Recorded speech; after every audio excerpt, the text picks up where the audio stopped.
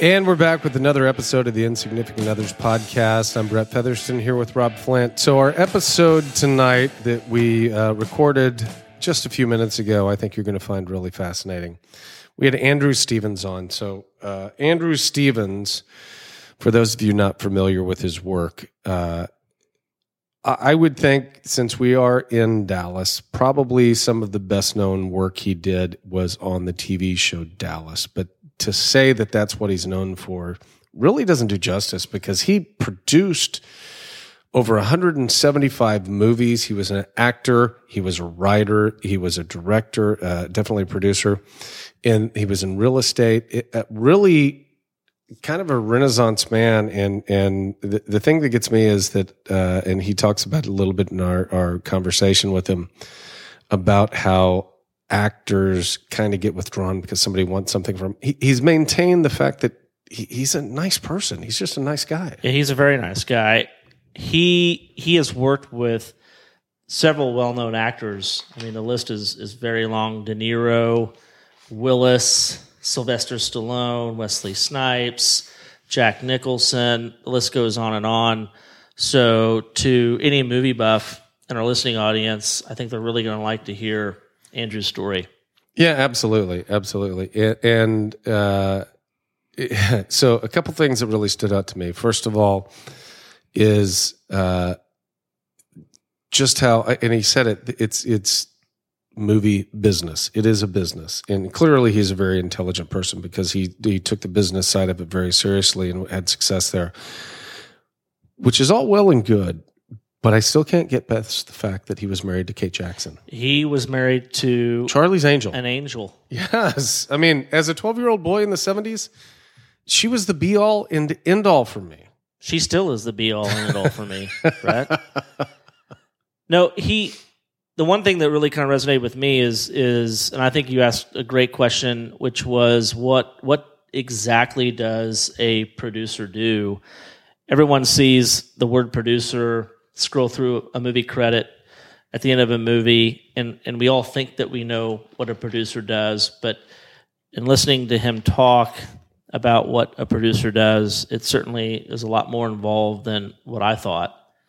Yeah, absolutely. And it sounds like it was a heck of a lot of fun to roll up in the tux to the Cannes Film Festival and all the experiences that he had from being an actor, which was just a little piece of his career, to making movies and working all these. It was a really fun story, I thought. And the other thing that it probably talked about more with you and I off the air was just about being a dad. Yeah, he clearly takes that role very serious in his life. He does. But before we get to him, I want the opportunity to congratulate you on what I'm going to refer to as Donald Trump being the presumptive Republican nominee for President of the United States. Yeah, Ted Cruz did drop out tonight, I heard. He did. Or it was reported he was going to. So it's not congratulations to me, Rob. It's congratulations to America. That's, yes. Hills in the Dawn. I cannot wait to see those two people on stage during the presidential debates. And I don't care where you stand politically, and I don't care who you support, don't support, like, don't like.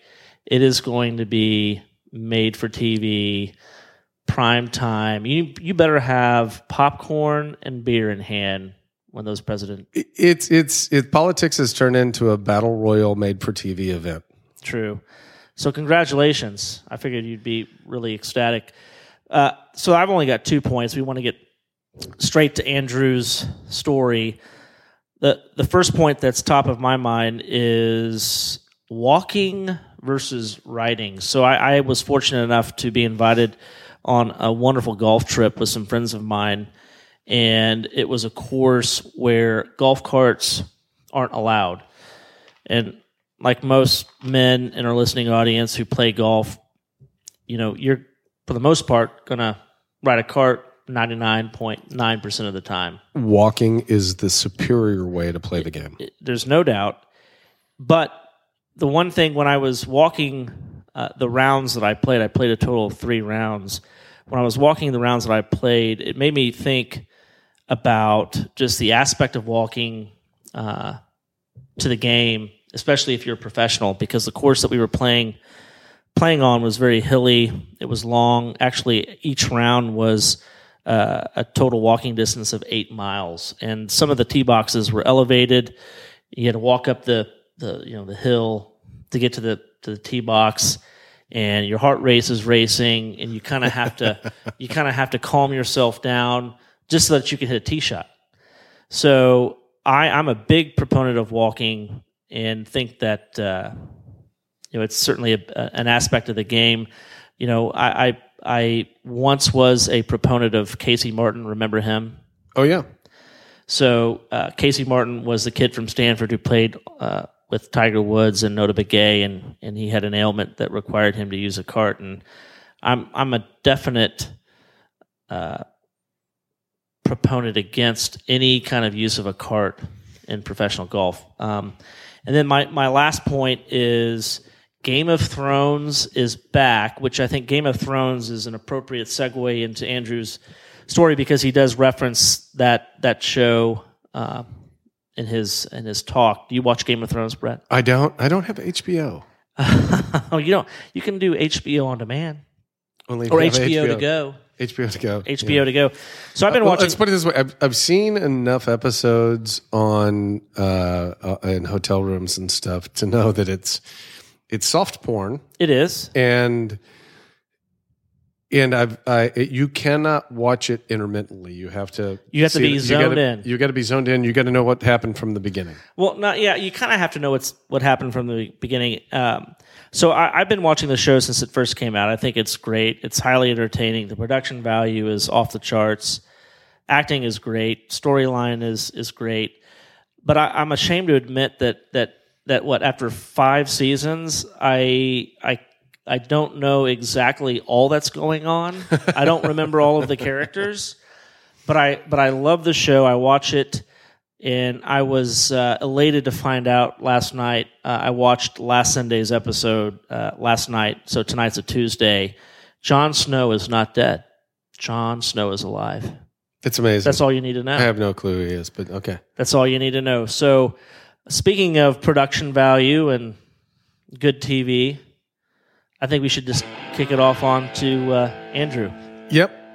Stay tuned. Andrew's episode is coming up next.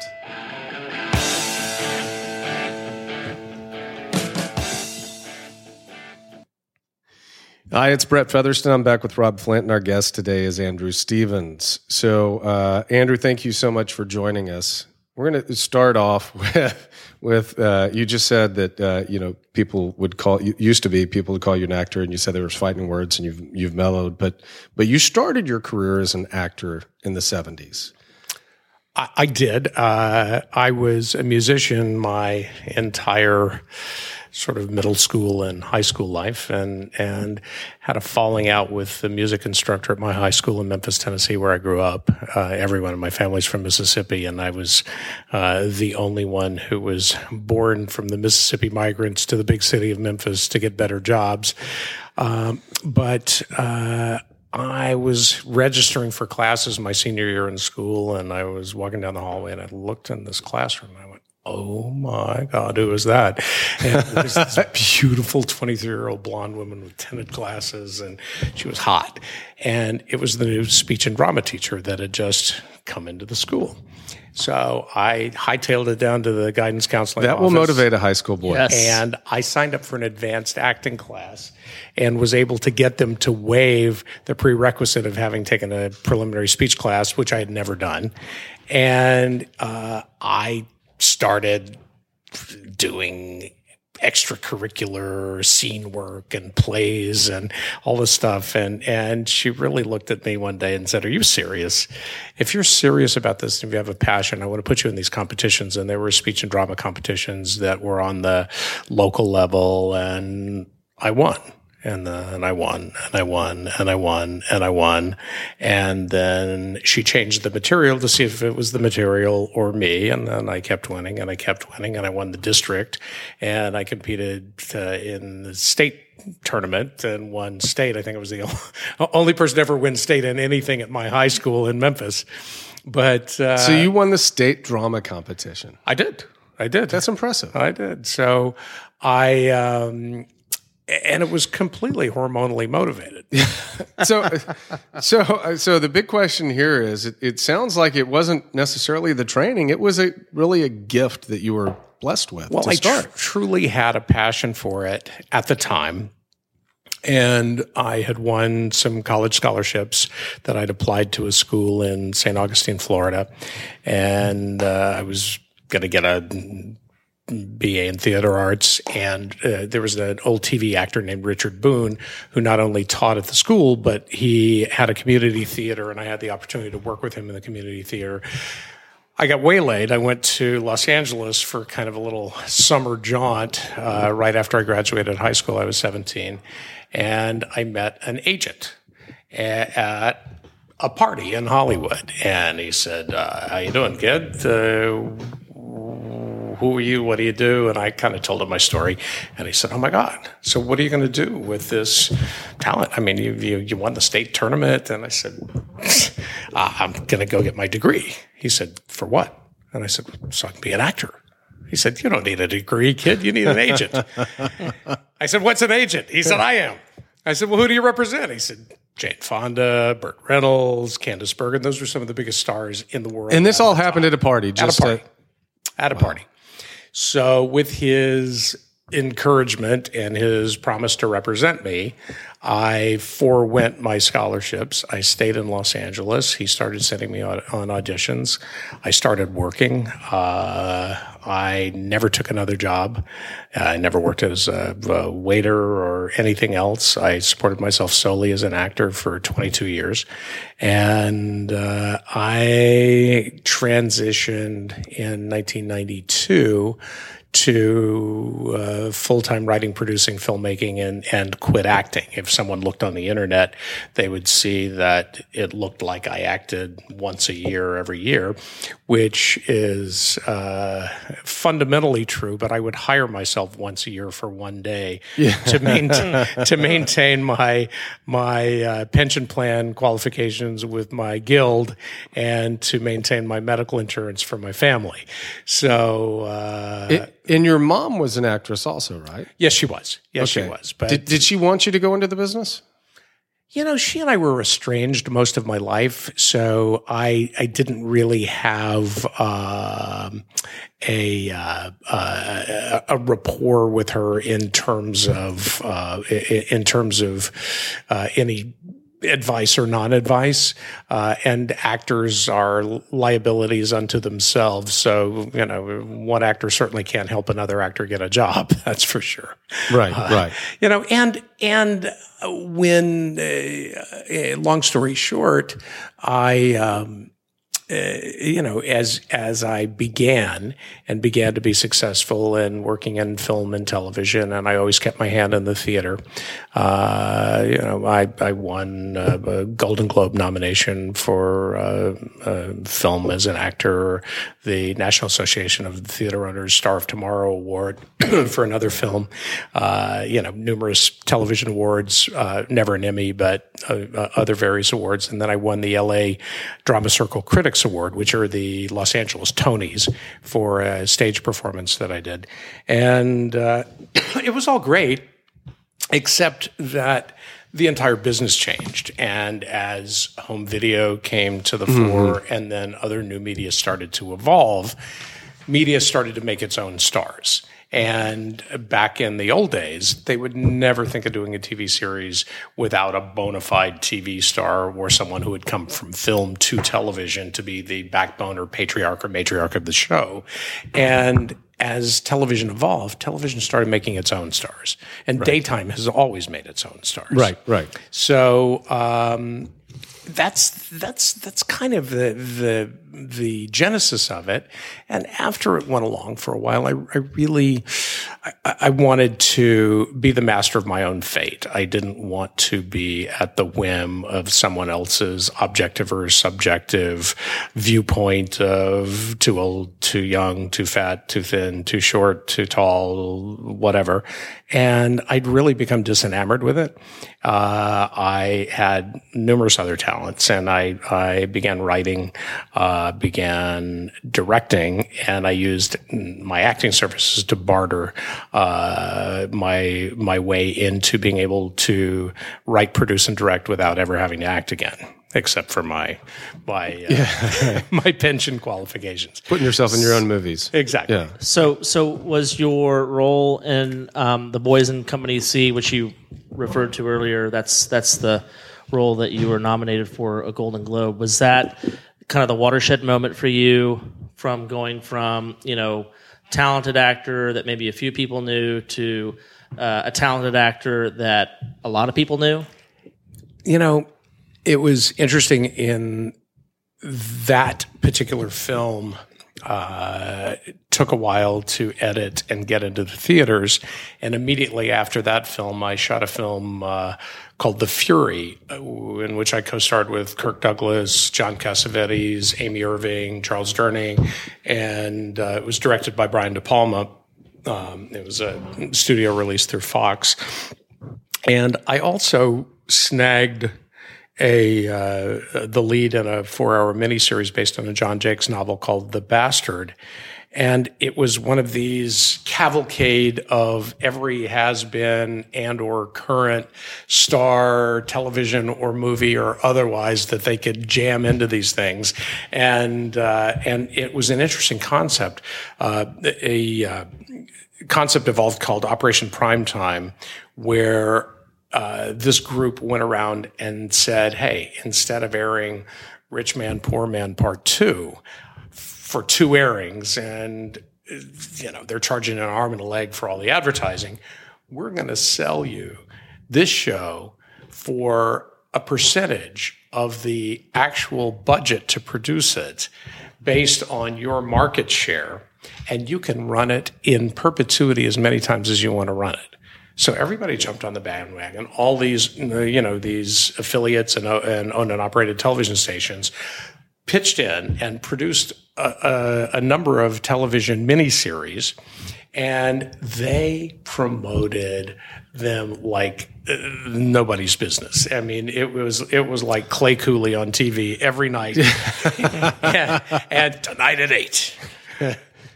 Andrew Stevens is The Bastard, born out of wedlock, starring Tom Bosley, William Shatner, William Daniels, Gene Simmons, blah, blah, blah, blah, blah.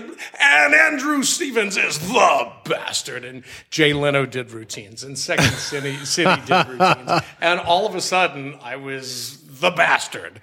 And I also was recording a little music as a solo artist for Mike Curb, who's the former Lieutenant Governor of California, and I did American Bandstand with Dick Clark, and I had all of these platforms in Battle of the Network Stars, sort of perfect storm. That was a little later, but in this sort of perfect storm at the time, and particularly with that television promotion of people repeating my name over and over with every TV star they'd ever heard of as being the main star, that kind of generated an awareness. Yeah. So just for the benefit of our audience who may not be aware of this, you actually auditioned for the role of Luke Skywalker.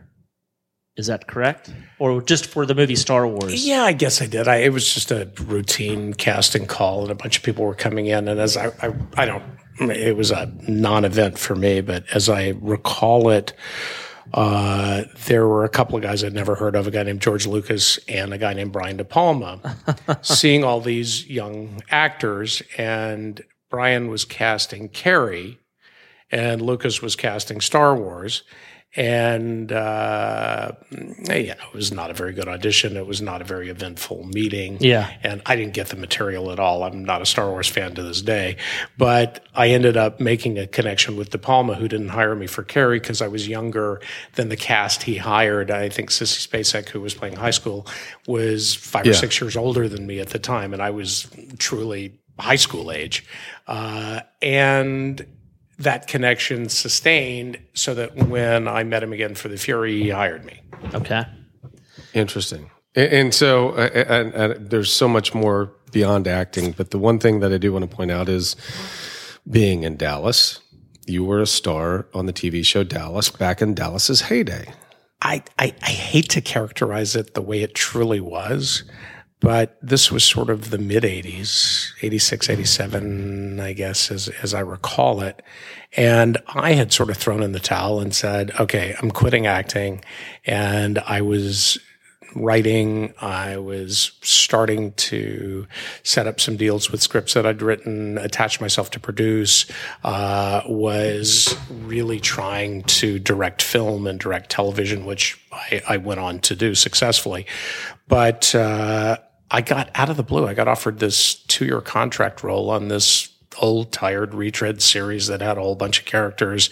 And I went, oh my God, if I do that, my career is really over. So I really can never act again if I do this thing. But, and because I'd always starred in my own shows. Right.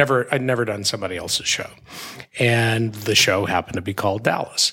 And there are legions of very loyal fans, and I made some really good friends, but it was certainly not a career move. It was the nadir of my career to take a role on somebody else's show for not the greatest money.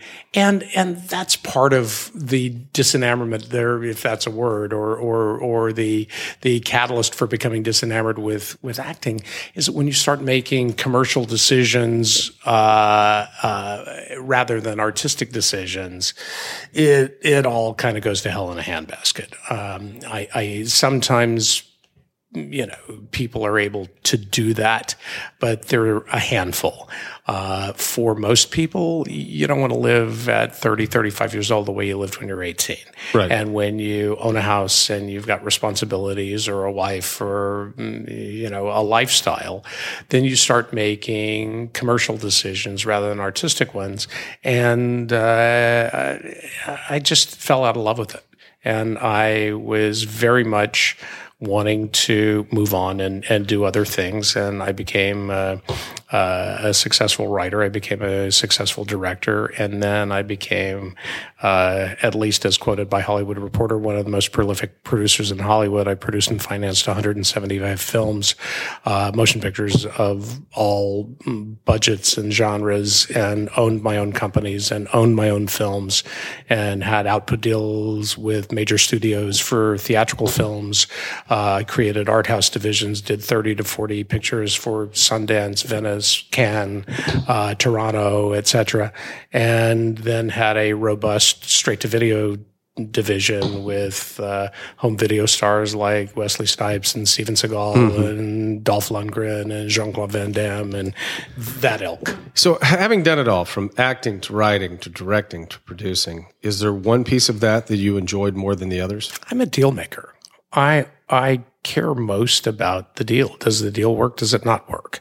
When I moved to Dallas, and interestingly, if one good thing came out of my little 2-year stint of a supporting role on that show, was that I made some lifelong friends, and I have no connection to Texas or Dallas at all, except that I watched my friends' kids grow up in Highland Park and go to school in Highland Park. And I went to Highlander and watched their sons play football, and I watched their daughters as Bells. And I said, my gosh, if I ever grow up belatedly and have kids, this is where I want to raise my kids. I certainly don't want to raise them in LA. And I have 3 kids. My son's a freshman at Texas Tech, and my daughters are at HP Middle School. But I specifically moved here to get them out of Los Angeles and to try and get them into an environment that I thought was better for their upbringing. So when did you move to Dallas? 11 years ago, almost 11 years ago, a couple of months shy of 11 years. Now, I've heard that the Dallas filmmaking industry is really strong and thriving, or at least it was at one time. Is that not true? It was probably because I was making movies here. Yeah. I've never seen a strong or thriving film business in Dallas, but there are the occasional thing that come through here, and I know that there were some series that came through here. The problem with Texas as a film hub is that there are so many states that are very competitive with subsidies and tax credits, and Texas is not. There are some very difficult to get and paltry subsidies that do not in any way compete with neighboring states like New Mexico or Louisiana. And we go where the money is. And I was on the board of directors of the Independent Film and Television Alliance, which is the constituency of almost every independent company in the business. And I was the chairman of the Independent Producers Association and steered all the collective bargaining with the craft unions and guilds on behalf of the independents. And no one would ever come to Texas to film except me, because I lived here. And when I moved here in 2005, I had a 17-picture deal with Sony, and I probably shot 8 or 9 or 10 pictures here. I lost count, but that was the thriving movie business. Yeah, well, it was thriving for me because I didn't have to travel and I could take my kids to school. So like you said, over 175 motion pictures that you produced, including The Whole Nine Yards with Bruce Willis, Matthew Perry, and Amanda Peet, The Boondock Saints with Willem Dafoe, Sean Patrick Flannery, and Billy Connolly. You've worked with a lot of stars, but help me understand, because when I see the word producer, I think I know what that means, but I don't know that I really do. When you produce a film, what is it that you're really doing? Okay. In my book, my first book on filmmaking called Foolproof Filmmaking, which is available through my website, the analogy that I use is making or constructing a film is like building a spec house. And I know there are a lot of real estate guys and or residential or commercial. I'm going to go residential for this analogy. But the producer is the builder.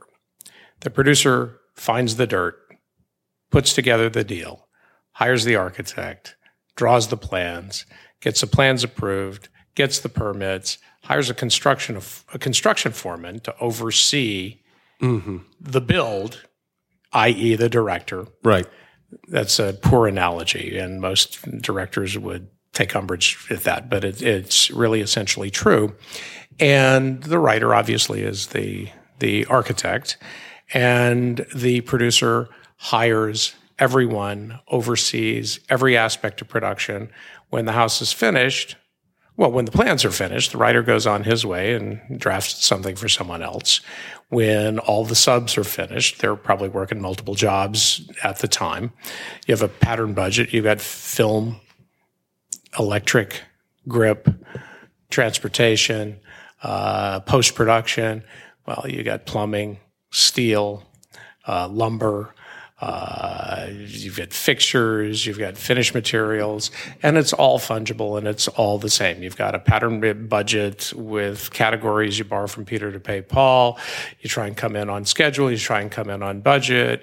Generally, in the movie business, we have a 10% contingency. The only difference between our loans in the movie business and real estate loans, I've done my fair share of real estate as well, is that real estate loans are generally recourse, movie loans are not. So that's the best analogy that I can give. And the producers left and the builders left with that finished product at the end of the day while everybody else has gone on to their next job and their next job and their next job. Builder's got to guarantee his work for a year. Producer has to deliver in accordance with every foreign delivery schedule, every domestic delivery schedule, in accordance with the completion bond who has takeover rights if the producer goes south. And, my analogy is that people in the movie business are like auto workers on an assembly line. They know how to fit the set screw in a rearview mirror, put in the console or the front or rear bumper. They have no clue how to make the whole car. They have no clue how that car or that model car got greenlit. They don't know where it's going when it leaves the assembly line, what barge it's being loaded on, what port it's landing in what country, what dealer is selling it, and who the end user is, and servicing that end user. And that's what the producer does if he's an independent entrepreneurial producer. If he's just an employee producer working for a studio, he does his job, turns it over to the studio, moves on. And they do everything else. Yeah. So there's a lot of arms and legs that go into producing a motion picture. What's the biggest pain in the ass about that? Actors, directors, and writers. People. Yeah. People. All right. So from the boss mentality, where you're the producer and you've worked with, named off a whole bunch of them before, Robert De Niro, Kevin Costner, Jennifer Lopez, Kevin Spacey, Jack Nicholson. Was there anybody that you came across from the talent side that you found really inspirational, that you were like, this is somebody that I could really like just go get a beer with and hang out and talk? Because my impression is that most of them are going to be prima donnas and kind of hard to get along with. You know, everyone's so insulated because people want something from them, even if it's just to be close to them, even if it's just a scribble on a piece of paper, even if it's a moment of their time, right? Or, you know, with this insidious invention of the smartphone, a selfie or a whatever. And the majority of actors, and myself included, they just kind of want to be left alone. And if they want to share something, they want to do it on their terms. They don't want to. I mean, I wrote a foreword for a book on Charles Bronson, and I don't know if your audience remembers Charles Bronson, but he was a huge movie star and I loved it. Did all Charles the Bronson. Death Wish movies. And I was doing a movie with Charles Bronson, actually my second film with him as an actor. And Bronson was this enigma, and nobody talked to Charles Bronson. You would sit next to him and just, you know, kind of look over at him and he'd say, move away. And so I learned to ignore him. And interestingly, I was sitting in a car, we're playing detective partners, old cop, young cop, and in a movie called 10 to Midnight. And I'd gone through makeup and I had a cup of coffee and a newspaper. And instead, I think it was a little brisk early in the morning. And instead of sitting in a chair out on the set, I got in the squad car and I dismissed the extra or the stand-in who was lining up the shot for they were lighting. And I just sat there and read the paper and drank my coffee. And when Charlie got finished, he sat down and he had a little Kleenex tucked in his lapel so he didn't get makeup on his collar before we shot. And he didn't say a word. And I didn't even look at him. I just kept reading the newspaper, went to the sports section, went to the business section, and he just sat there and sucked his teeth. Finally, he got bored. He said, "Good morning, Andrew." I didn't even look at him. I said, "Morning, Charlie." And I, ignoring this guy, set a bear trap for him and lured him in without him knowing it because I wasn't pursuing him. He didn't feel threatened. He didn't feel like someone was trying to steal something or take something from him. He opened up. He talked about working with Sergio Leone, who was the maestro of Italian spaghetti westerns. He did Once Upon a Time in the West, one of my favorite films. Sergio Leone shot without sound, and he played music for each individual character. Charles Bronson talked about working in the coal mines back in the Dakotas. He talked about working on stage. He talked about doing The Great Escape with Steve McQueen. He talked about things that he probably hadn't talked about in 20 or 30 years to anybody except perhaps his wife. And it was extraordinary because he decided to share because he wasn't threatened. And I think that's what most actors are like. I think that, and some are really good at being gracious and available, right, and embracing their celebrity. And other people are just guys that want to act, and they didn't sign up for that whole other side of it. And today, with all these tabloid shows and the TMZs and all that, I mean, it's constant stalking, and your whole life is dodging paparazzi and dodging people with cameras and smartphones, and you never know who's recording you, and it's horrific. I mean, as wonderful as the internet is, it's the most insidious device ever created by mankind. Yeah. So on the flip side of that, is there someone who sticks out you worked with who was difficult? Almost all of them. Almost all of them.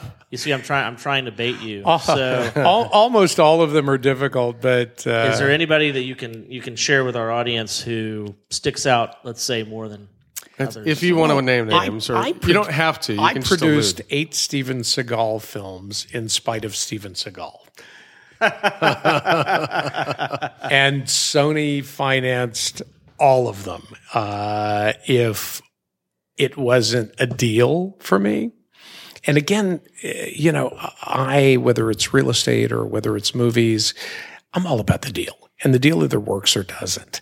And, I've done commercial real estate. I've built spec houses. I've flipped and sold buildings and built and flipped and sold film companies and film libraries. And it's the deal that really exhilarates me. The making of the film is the penance you have to pay for the high that you get for closing the deal. So the deal trumps Seagal. The deal trumps Seagal 8 times in a row. Okay. Yes. Okay. Yes. Point taken. So in of all the movies that you've produced, are there 1, 2, 3 that stand out that you're most proud of?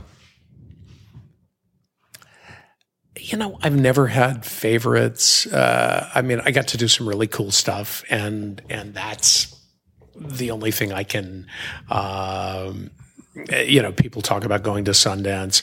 I got to go to Sundance many times and had 4 pictures in 3 years in the festival and in competition, and got to be audience favorites and be there as one of the filmmakers.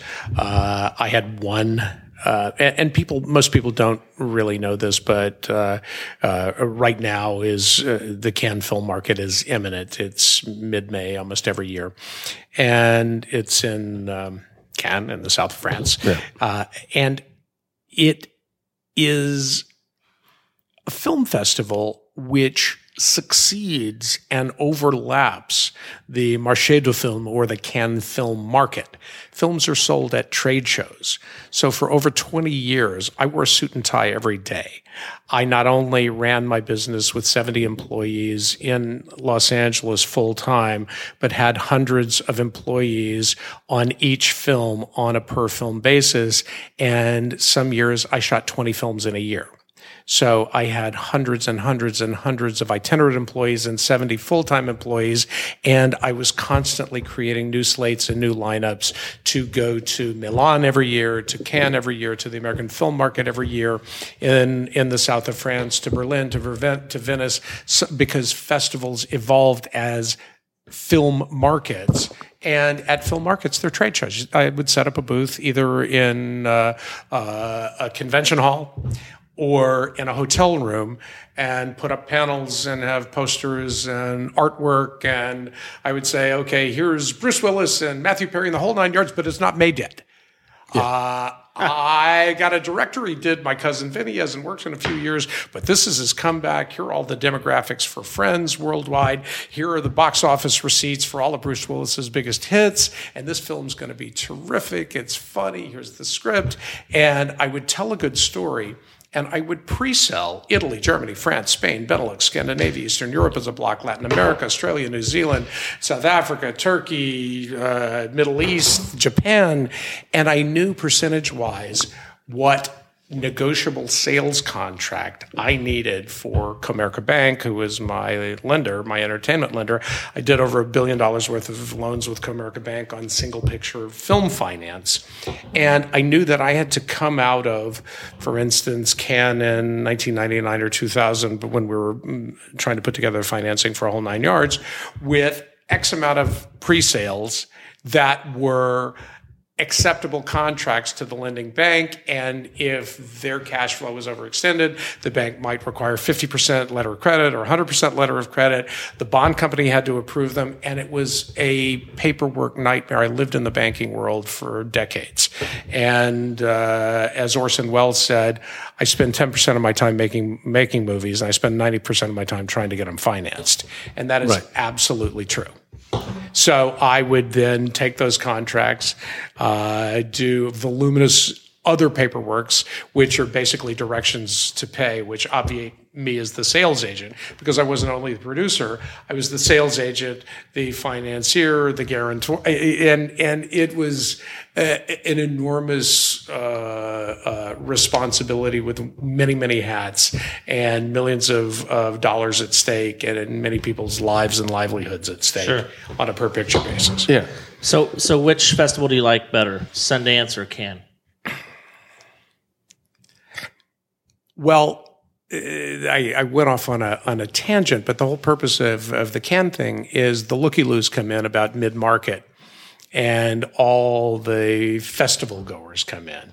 And a fraction of them actually are affiliated with any of the movies, and the rest of them are people that just want to look and try to get into parties and hang out and rub elbows with whomever.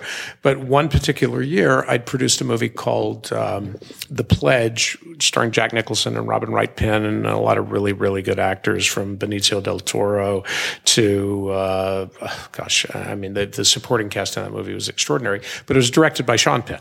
And we were accepted into the Cannes Film Festival. So one time in my life, I got to put on that tuxedo and ride in the Citroens down the Croisette and pull up in front of the Palais, where I would go to work to sell my movies, but I got to go up the red carpet steps and, smile and, wear my sunglasses and then go in it. And when you enter the theater, everyone stands and applauds until the director enters, and no one sits until the director sits. So I was sitting 2 seats away from Sean, and I had my sunglasses on. He had sunglasses on.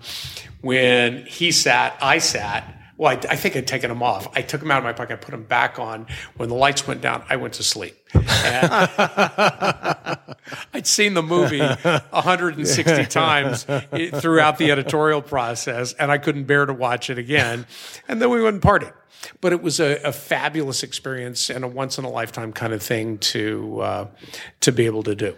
So you bring up something that made me think of this question. So as a producer, as a movie maker, what is it like when you put all of your blood, sweat, and tears into a movie, it's finished, but yet it hasn't been debuted to a public audience? And let's say you're sitting in that theater with that public audience, and you're gauging their reaction to it. Is that nerve-wracking?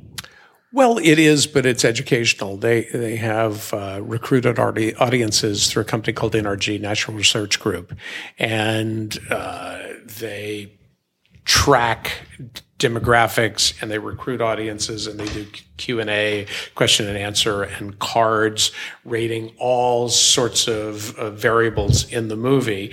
And then you go back to the editing room and you try and learn from those and use them to make the picture better and or more commercial. So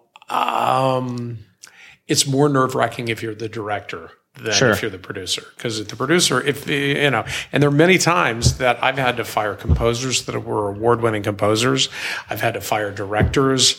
I've had to go in and eviscerate their cut and recut the movie, put whole new scores on movies, and just try to, because as a producer, your end goal isn't show art, it's show business. No, that's a good point. So you're desensitized because of the business aspect of the role that you played being that producer. You don't care as much, maybe. I mean, you don't care as much in terms of the quality as long as it makes money. Not exactly. Not exactly? You have an obligation to deliver reasonably in accordance with the screenplay that your buyers and distributors around the world have read and invested their money in. You have a fiduciary responsibility to deliver that not only true to the genre that you've represented and pre-sold to them, but also to finish the picture in a timely manner to meet their production slate, because they've got promises to their audiences in their respective territories worldwide. And most directors are subversive. Most directors want to make a piece of art, and most often an art film is subversive to a commercial genre that they've been hired to direct. So it's a constant struggle to try to, because the director's just a guy that you used to know. He's a guy that you hired and you probably will never see again. And generally good riddance. Although I've been a director many times, but the buyers are people that you have to go back to again and again and again. Sure. And particularly even domestically, if you've got a studio involved, and if they're putting up the print and advertising money, for instance, for the whole 9 yards, the print and advertising, they call it P&A, but it's print advertising and media buy, and prints are obsolete. So they're digital now, was probably $15-20 million more than the actual production budget. So you have tremendous responsibilities to people that have invested in you to deliver what you promised them. You know, everyone else is just a guy you hired or a girl you hired that you may never see again ever. So having worn all these different hats in the movie making business and seeing the business side of it, can you be a fan? Can you go to a movie and sit down and just enjoy it just for the escapism of it? Absolutely. I don't go to that many movies. My sort of rule of thumb was when I was making movies, if I had to make them, I didn't have to watch them. Once picture was locked. I'm kind of teasing, but I watch a lot of really, really good event television, from Ray Donovan to Game of Thrones, it's the golden age of White Sails and Vikings, and that's sort of my entertainment passion. You know, aside from the Donald Trump circuit, that's or circus, but that's. I completely am immersed in them and completely addicted. I watched every season of Downton Abbey. We're recording right now. Yes, I do, okay. and I own it. I own it. It's extraordinary television. I like Downton Abbey. I haven't seen the last 3 seasons. No, I get it. So tell us a little bit, when you moved to Dallas, what was the impetus of that? Because we talked about this a little bit. You knew some people, and there was that I didn't want to raise my kids in LA, and I saw my friends' kids grow up here, and they were huge proponents of this being the greatest place on earth. I'm not sure that that's true, but it's certainly a better place, I think, to raise my kids than Los Angeles. So, and you've talked a lot about real estate. So I know you've dabbled in real estate for several years now. 20, 30 years. 20, 30 years. Yeah. And you've made a lot of money in real estate. What is it about real estate that attracts you? I know you like the deal, but... Just the deal. Just the deal. Just the deal. Now, my partner in my major film company, I had one partner, and we together owned the biggest independent film company in the business for a number of years. And we bought a lot of commercial real estate in Los Angeles. And when we split up, I negotiated for a parcel in Beverly Hills, which was, it was actually several parcels that were adjacent. And real estate was going crazy. I mean, all my properties doubled. My house doubled. When I moved to Texas, I built a stupid big lake house and a stupid big Dallas house just because I could, because it was funny money. Building was, $230 a foot here, and it was $650 a foot minimum there. Right. So, and It's also creative. Building houses for me is creative. I mean, I've done spec houses, I've built lake houses and flipped them. It's just it's a creative thing. Even with most of my commercial real estate, and I owned the office building that I moved into after I left my large company. I had Phil Anschutz's film company as my tenants, and I owned a hair salon and parking lots and all sorts of things that were revenue producing. And ultimately, your exit strategy is to sell them in an up market. And similarly with film libraries. I mean, I sold multiple film libraries of films that I owned, the intellectual property and the negative and the distribution rights. When films are sold, they're sold for certain exhibition or distribution rights in individual territories worldwide for a term, meaning a number of years. And if you have a number of films, 10, 15, 20, up to 100 odd films, it looks like a laddered portfolio of bonds. And they each mature. So, small territories are sold for 7 years, mid-size 10 to 12, bigger territories 15 to 20 years. So every 7, 10, 12, 15, 20 years times the multiple of films that you own, you have rights coming available for second cycle, third cycle. They're annuities in perpetuity for resale. Interesting. So the other piece I want to get into, so right now your last movie you made was a couple of years ago. You've been doing real estate for several years. And then you're also a cancer survivor, which I find extremely fascinating and inspirational. So how did that change you? Well, I've never actually said that before, but that's cool. I was the healthiest guy I knew, and I worked out religiously. I didn't eat a grain of rice for 4 years. I had 8% body fat. And I had just sort of this nagging, intermittent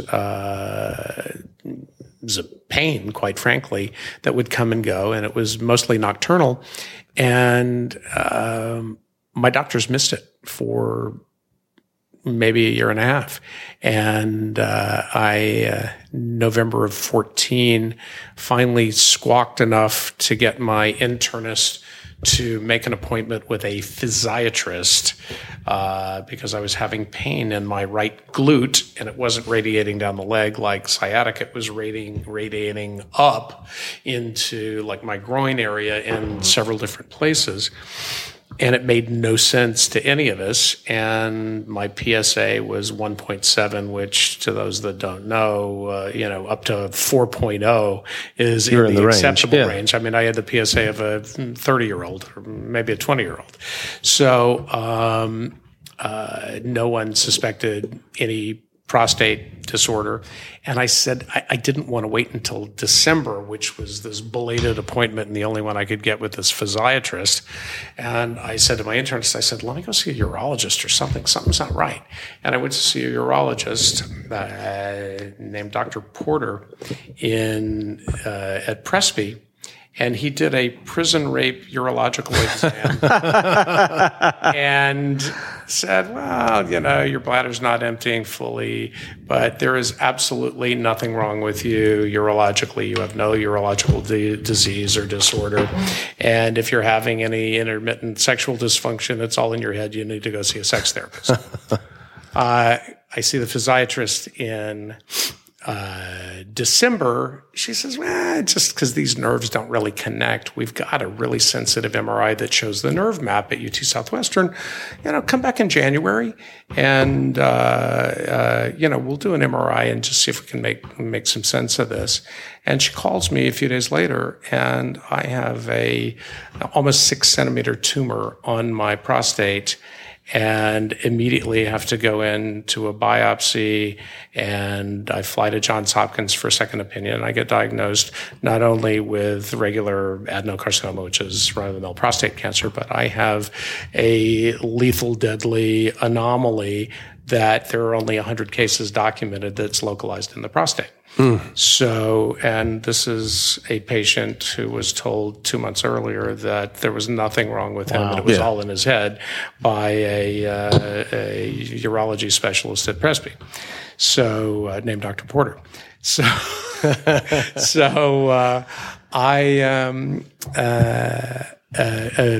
I said, immediately flew to Johns Hopkins. I got a second opinion from the top surgeon there and top oncologist there, who's world renowned. And I came back. And this is what, about 3 years ago, 2 years ago? No, this is January of 15. Wow. This is a year and a couple of months ago. So I was put on this, drastic, massively lethal chemo regimen for almost 6 months. And with a radical surgery in July, about 10 months ago. What are we, May, June, July? Yeah, about 10 months ago. And followed by 39 radiation treatments, which I finished in November of 15, which is 5 months ago. A few months ago, yeah. Wow. And I got clean scans in December, and I get scanned every 4 months. I got clean scans again into March. And, so... and if I get clean scans in July, they'll let me take my port out, which they keep in for a year from surgery. And if I stay healthy for another year after surgery, they'll let me have my testosterone back. I'm a menopausal woman right now. But I so no swimming or anything this summer with the port in, or can you tape it up? I got married in July. The port's not open; it's closed. I mean, it's not. There's no open skin. Yeah, it's just a sort of a cyborg thing in your chest. Oh yeah. So I got married in January 30th. I decided I was going to take my medicine and get well. This was a crazy anomaly that was very, very extremely rare.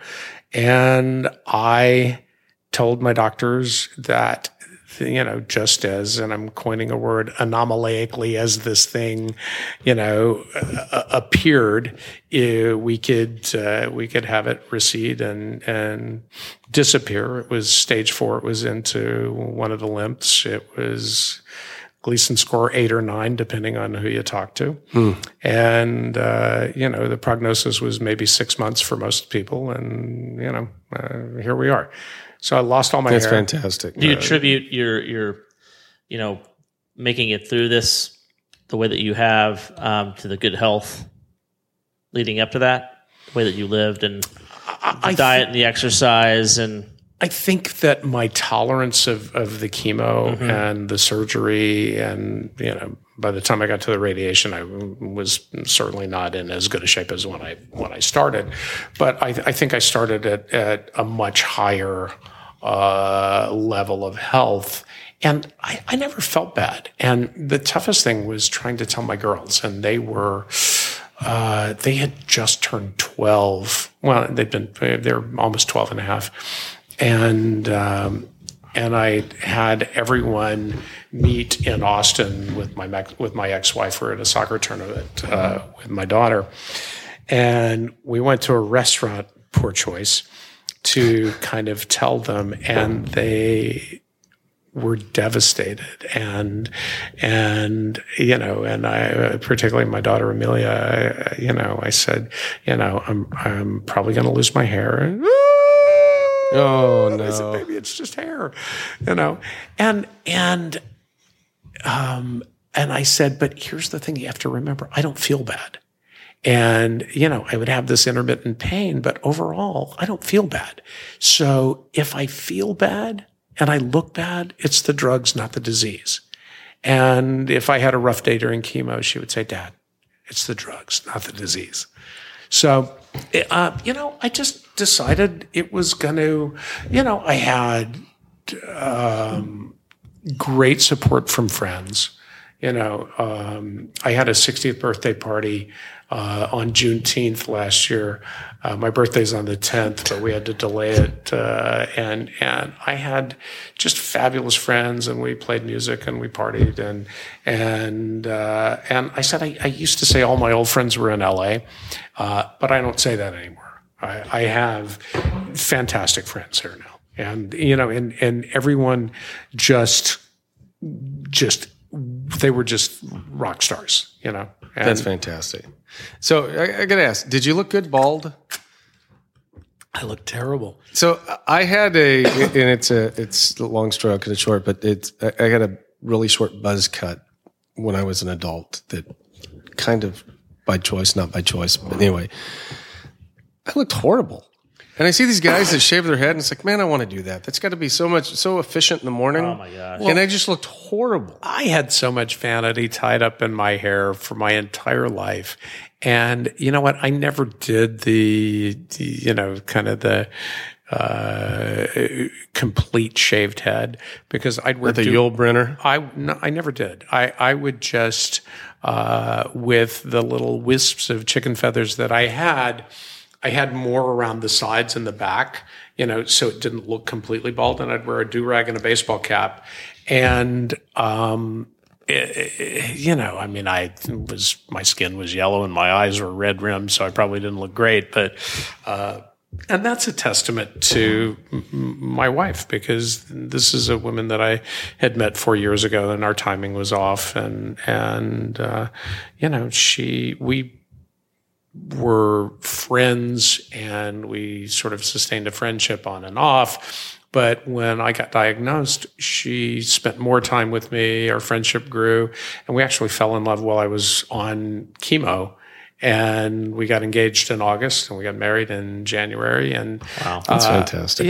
But that's a testament to her faith and generosity and belief that that there was a future and a life beyond cancer. Right. All right. So Andrew, we've got just a few minutes left here. So I want to just kind of rapid fire some questions that Rob and I'll have for you. And the first one on my list. So I was probably around 12 years old when Charlie's Angels came out. Your first wife was Kate Jackson, who, now it's funny because at the time, Kate Jackson was the be all and end all for me. Now that I'm 49, I would say probably Farrah or Jacqueline would be more at the list, and she's, 1B, but you were married to a Charlie's Angels. I was. And you were, 22 at the time when you got married? I was 22, I think, when we met, and maybe 23 when we got married, and she was 30. And that was the height of her stardom, right? It was third year of Charlie's Angels. The five most popular women in the world were the Queen of England, Jackie Onassis, and those three girls. Yeah. So it was sort of eye-opening because I had just, that sort of perfect storm of all of that media awareness for me had just occurred. And it was nothing compared to being with someone who was a celebrity of that magnitude. And, I come from a different place. I mean, I come from Mississippi and Memphis, Tennessee, and certain things that are commonplace in Los Angeles are just not tolerable for me. Yeah, clear. All right. So we talked about the actors you've worked with and the movies you've made, and you said there's nothing that really stands out from the movies that really are. My point was that it's the things that I got to do that stand out, and that was I sort of went off on a tangent about Cannes and the Cannes Film Festival, but to be able to go to Sundance, not just as a film salesman and Oh, yeah. a producer looking for financing, but to go and be embraced by that community. And, one particular film was called The Green Dragon. Nobody's ever heard of it, I'm sure, but it was Forrest Whitaker and Patrick Swayze, and a small story about the first Vietnamese refugees that came to Camp Pendleton after the fall of Saigon. And it's a beautiful little personal story, 50% in Vietnamese language with subtitles, shot at Camp Pendleton. And there's just little quirky opportunities. I got a call one day from a William Morris agent at the time who said, Kevin Spacey's rehearsing Iceman Cometh in New York, and he's rehearsing nights. I said, okay. And he said, he's got a little movie he wants to do during the daytime because, his theater rehearsals are at night. I said, has he got the stamina to do that? He said, absolutely. It's his passion project. He's developed it, and, he developed it from a stage play. And it was a little movie called The Big Kahuna. And it was Kevin Spacey and Danny DeVito and Peter Facinelli, a little three-hander. Shot it for $1.8 million, in New York. And, just opportunities and little quirky things that arose that if I hadn't been in the position that I was in, or being in the right place at the right time and ready to be able to act on them, I just have had amazing opportunities. I've lived many, many different lives. I've had, and many different careers. And they've all sort of been great in hindsight. So are you, just so our listening audience is clear, are you completely out of the movie making business? No. For good? Are you still dabbling in it? And if so, to what degree? I've got a slate of films that are all in pre-production. What I don't do is put my own money in movies anymore. Okay. So Are you like the producer emeritus? No, I'm the producer that gets paid. So there are tons of deals out there if you want to take a financial risk. I'm out of the risk business. So, and as I said, I took a year off last year, but even during this past year, I have a new publisher, which is Taylor and Francis, is the parent company out of the UK. And I'm writing a series of books. It's the American Film Market Presents series through Focal Press, Routledge, and kind of like the For Dummies series I've just written, and it's yet to be published, Producing for Profit, sort of a practical guide to studio and independent filmmaking.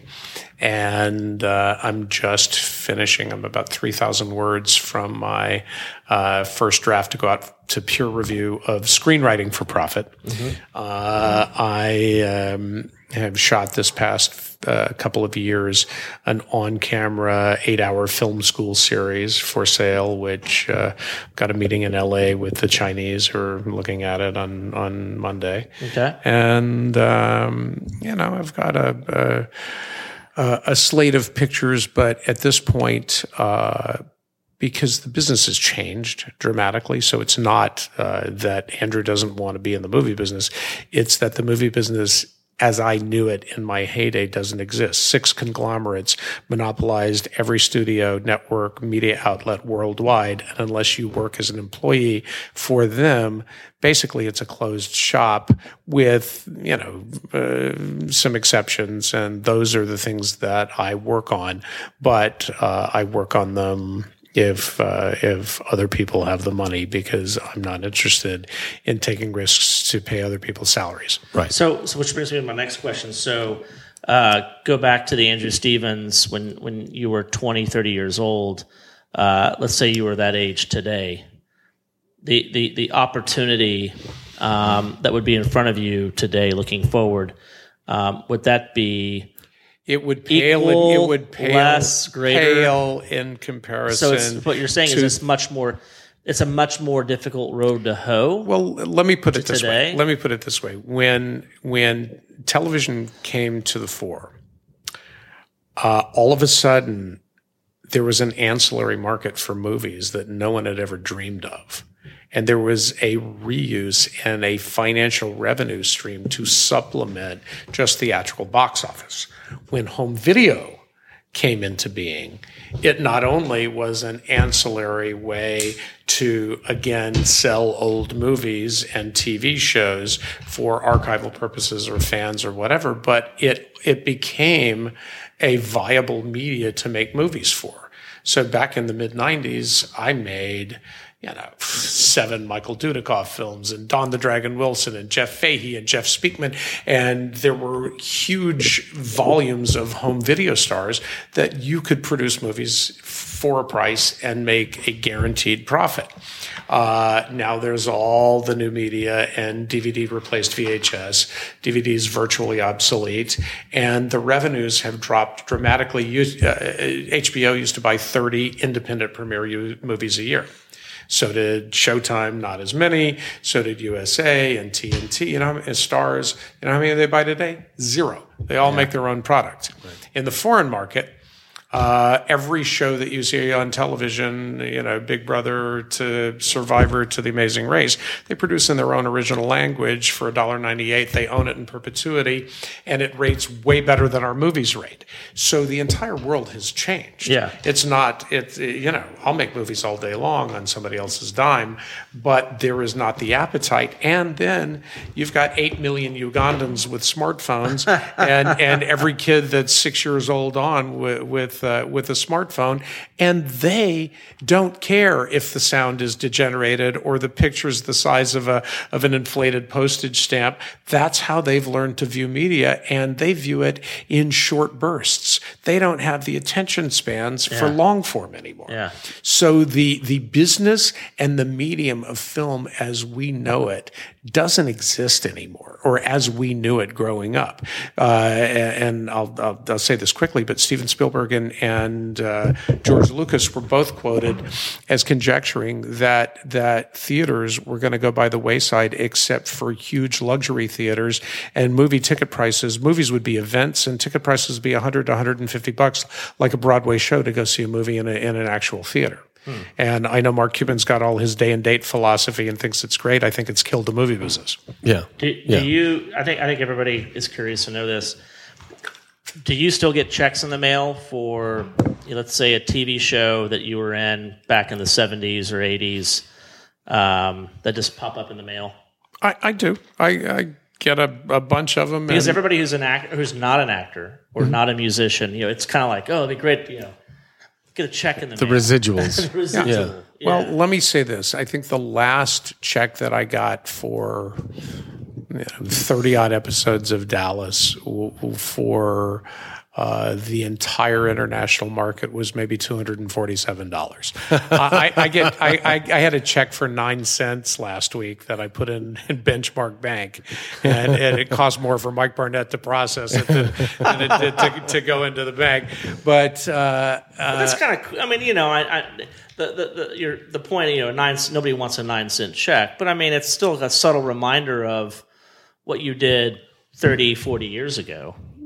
Well, yes, but the pension check that I get from the Directors Guild every month and that I get from the Screen Actors Guild every month, that's a better reminder. That's a better but an even better reminder. Benchmark Bank likes getting those checks, right? Exactly. Yeah. But an even better reminder is that I retained the rights and made sure all along the way, whenever possible, that when I was hiring composers to write musical scores for my movies, that I retained the publisher's share of the publishing. So I own the publisher's share of over 90 scores. So I administrate a music library that is a very generous yearly income from international television use, and there are collection societies all over the world. And I've written some music as well for film, and I get much more substantial royalties from ASCAP and BMI and from the collection societies internationally for my music than ever for acting or directing. Interesting. Yeah. Well, Andrew, thanks a ton for being here. I appreciate it. This has been eye-opening. Thank you. This has really been eye-opening. I've enjoyed it. So, everybody, this is Insignificant Others Podcast. Again, thank you to Andrew Stevens for joining us here. And we'll have to have you back again. Listen to more about the movie business. It's fascinating. Well, I can talk about other things in the movies too. Excellent. The new deals. Perfect. Thank you.